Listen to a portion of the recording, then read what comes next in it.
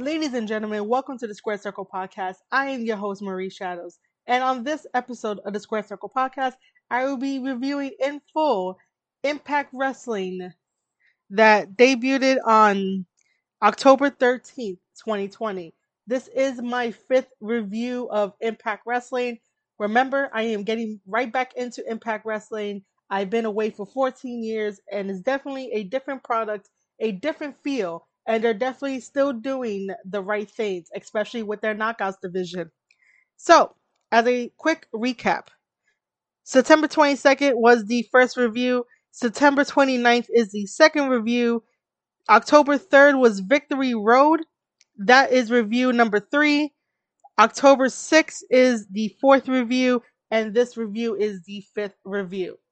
As always, if you enjoy Impact Wrestling, thank you for listening to the Square Circle Podcast, and thank you for listening to my perspective and my review of each and every match, and just the product overall. And I also want to give a huge shout out to all of my listeners around the world.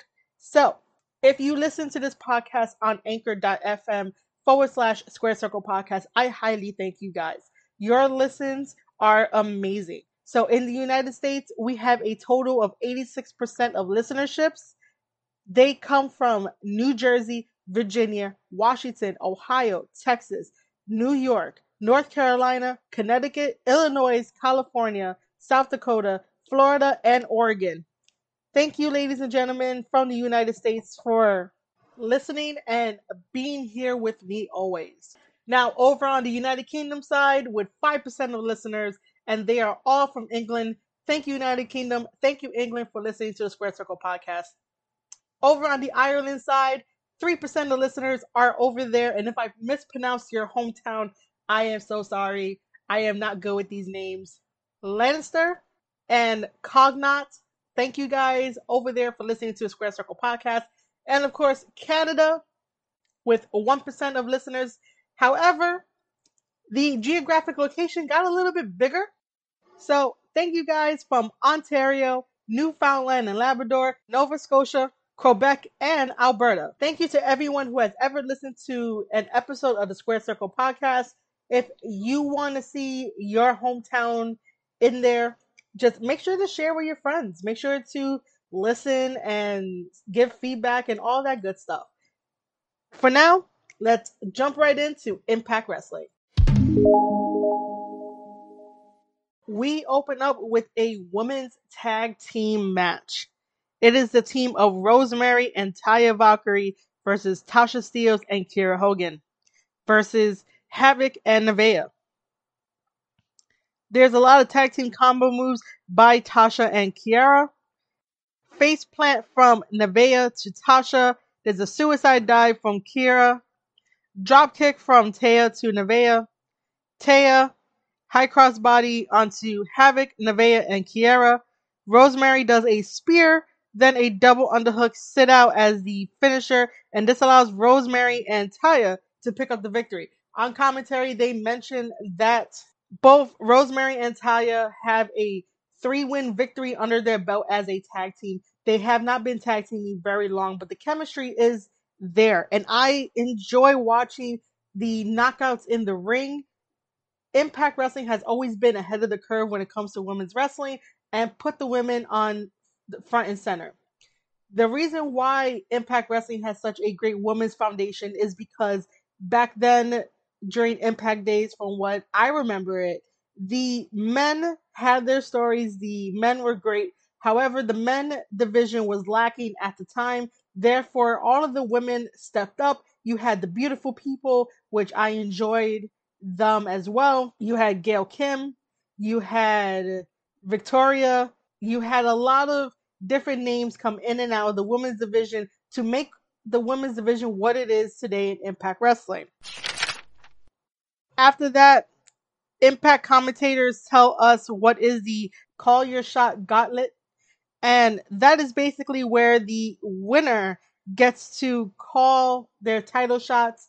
So it's like a Money in the Bank type of thing, but when you win, you don't really get a briefcase, you don't get anything. You just say, I want to face so-and-so for the title.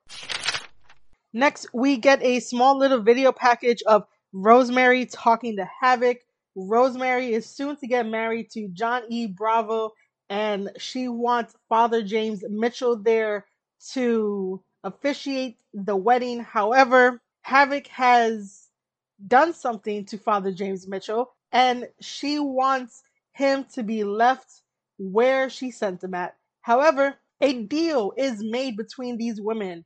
Havoc and Rosemary agree to a match next week on Impact. If Rosemary gets the victory over Havoc, Havoc will definitely journey to the depths of hell or wherever she left Father James Mitchell at to bring him so he can officiate Rosemary's wedding. However, if Rosemary loses this match, Havoc will do no such thing, and Father James Mitchell will stay where he is at, and he will not officiate Rosemary's wedding.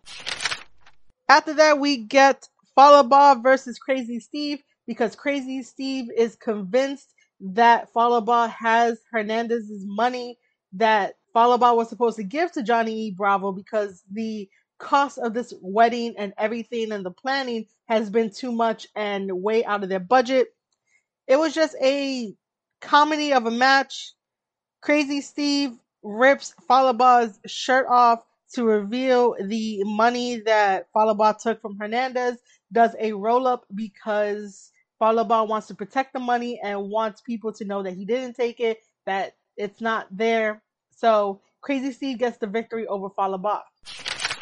After that, we get a Heath for Impact little video where Rhino comes out of Scott D'Amore's office and he tells Heath Slater that he got him into the Call Your Shot Gauntlet match. If either of them wins, then Heath Slater will get a contract with Impact Wrestling. It will not be the contract that Scott D'Amore originally tried to give Heath Slater. It will be the contract that Heath Slater tried to give Scott D'Amore to sign. However, there's also another catch to this whole entire situation. If neither of them win, both of them are out of a contract, and that includes Rhino. Rhino put his contract up in order to save Heath. If Heath wins, he gets to be part of Impact. If they both lose, they get nothing. Now come Bound for Glory, it's definitely going to be all stakes and a very serious match. After that, we get the qualifier for the Call Your Shot match. We have the team of Tenille Dashwood and Tommy Dreamer and Johnny Swinger and Brian Myers and Diener taking on Hernandez, Cousin Jake, Alicia, Rhino, and Heath. Whichever team won is going to the gauntlet. It was a little confusing on how Impact talked about it and set it up. So if I sound confused, that's because it really was confusing. So Heath does the wake up call to Johnny Swinger in order to have their team, the one that Rhino is on with him, pick up the victory. So that means that they are going to Bound for Glory October 24th for the Call Your Shot Gauntlet, and hopefully they win that. After that, we get our second women's match of the night. It is Kimber Lee versus Kylie Rae. Tilt-A-World has scissors to Kimber Lee from Kylie. Hurricanrana spinning kick to Kimber from Kylie. Kimber Lee puts Kylie Rae back first against the ring apron. This is where the momentum changes in the match. No longer does Kylie Rae have the upper hand against Kimber Lee. The Kylie special, however, there was almost a 3 count for that. Smile to the finish from Kylie to Kimber. And this allows Kylie Rae to pick up the victory. Deonna comes in and kicks Kylie in the back. Both are exchanging blows. Kylie is upset. And this allows Kylie Rae to start acting out of character. Deonna is very good at eliciting that.